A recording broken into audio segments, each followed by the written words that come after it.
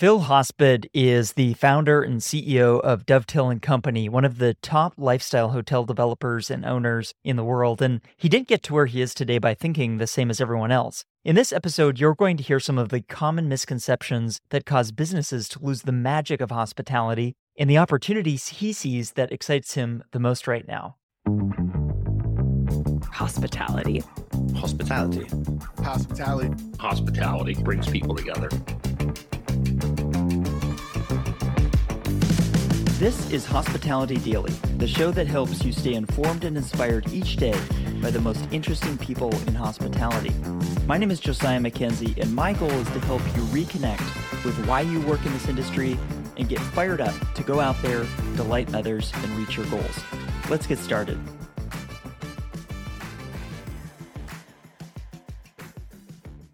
One of the things you're hearing a lot about these days is tech forward, low service. Maybe there's like some design, but maybe it's just pretty imagery. So it's like it's like a fake sort of visual experience. But like people are talking about their like FTEs, like full-time employees. They're like, we have 1.6 FTEs per guest. And like, you're kind of losing the point of hospitality and the magic of hospitality. And I also think that point you're a commodity. And if you're running a commodity business, you better make sure your costs are in line. But like long term, I don't know how you can differentiate. And I don't know long term how you can create like emotional appeal and guests that are true ambassadors for your properties and your experiences.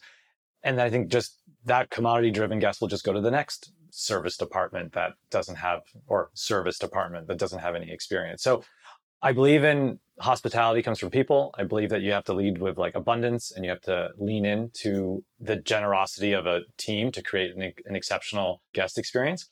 And I think actually long-term, that creates sort of outsized loyalty and outsized financial returns as well, because now you have loyal guests, positive word of mouth, direct bookings, and people aren't shopping the same way. They're like, no, we're going to stay at your lodge in the Catskills because, we got married there, or, I proposed to my now wife there, or I just had a great s'more by the fireplace and I can't stop talking about it. Yeah, we're both in town for an investment conference, and it feels like a lot of these panels are bemoaning the fact that labor has increased. Right. And I feel like even that phrasing probably doesn't sit super well with you.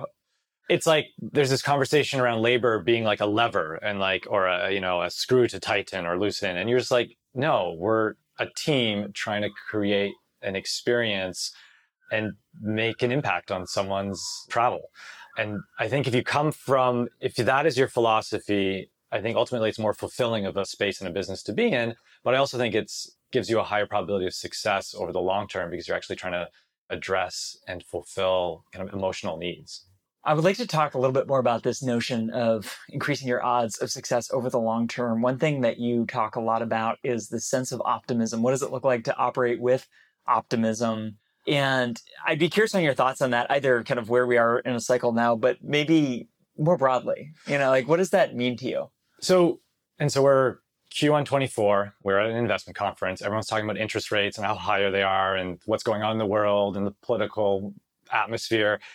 And again, it kind of goes back to like, well, what's our business and what are we doing? And how are we like, we're in the pleasure business. We're in the joy business. We're in the comfort business. Like I need to remind myself that, it's not about interest rates. It's actually about, creating memories. And the other thing and I think as developers, you have to be optimistic, but this is a remarkable business to be in. It's a really old business, which also sort of talks to how important this is. It's fundamental to, I think, who we are as humans in terms of our desire to interact with each other, our desire to see the world, to travel, to see loved ones or, special places. And it's a growth business. There's just more travel is happening every year to more places, and there's more connectivity and there's more sort of the ability to travel. And then we, as sort of purveyors of that and creating these settings and places for people to experience, get to take advantage of that growth. And so I think that's pretty exciting, and that's reason for optimism. And then I think the other piece of the puzzle that's exciting for like Dovetail and for what we do in our kind of lifestyle experience space is the trends around wellness, the trends around adventure travel, the trends around nature-oriented travel, experience travel. It's all growing at substantially higher rates than the travel business in general. In my view, we're already in a great business, and then we're in a sub-segment of a business that's even more exciting. I wonder if you could expand a little bit on anyone or all of those trends that you mentioned in some of the things that excites you most, or where you see some of the opportunity lie in the years ahead? So I think what's exciting about experience-driven hospitality is, I think more and more we're realizing that it's not the things we buy that make an impact on our own sort of happiness and our own day-to-day life. It's about the moments and the experiences that we enjoy and share. And so, although that's exciting for us in the creator of the hospitality and lifestyle hotels, but I also just think it's exciting as a group, as humanity. Like, we're focusing on our moments and our experiences, and we're focusing less on the creation of physical things. So that's something that we're excited about and inspired by.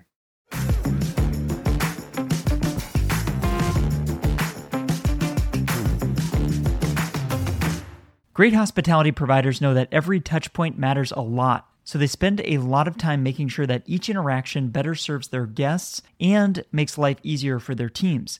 If you'd like to operate this way, I suggest you check out Sojourn. They've built a reputation as the market leader in helping hotels and resorts earn direct bookings through digital advertising over the years. And more recently, they've expanded into offering a complete suite of guest experience solutions, including an AI smart concierge, reputation manager, and guest marketing suite. I've been working with Sojourn for years now, and everything from the way their technology is built to the talented experts they have on staff makes it no surprise that when I talk with people about technology, Sojourn comes up again and again. Hospitality providers love them.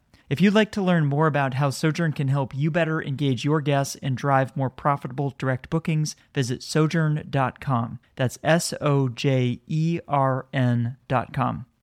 Before we go, I want to let you know about a few more things. First, if you haven't done so already, subscribe to this podcast on Apple Podcasts, Spotify, or your favorite app to stay inspired each day by actionable insights from the most interesting people in hospitality.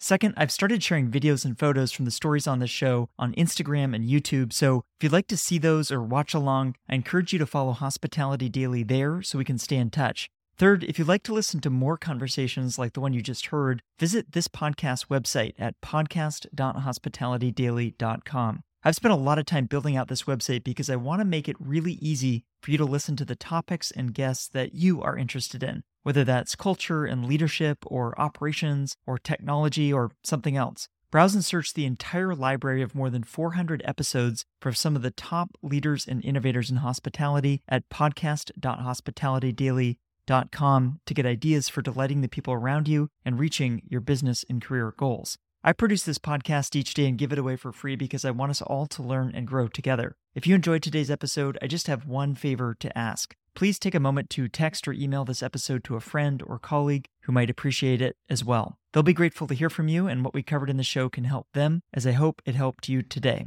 Thanks for listening, and I'll see you here tomorrow.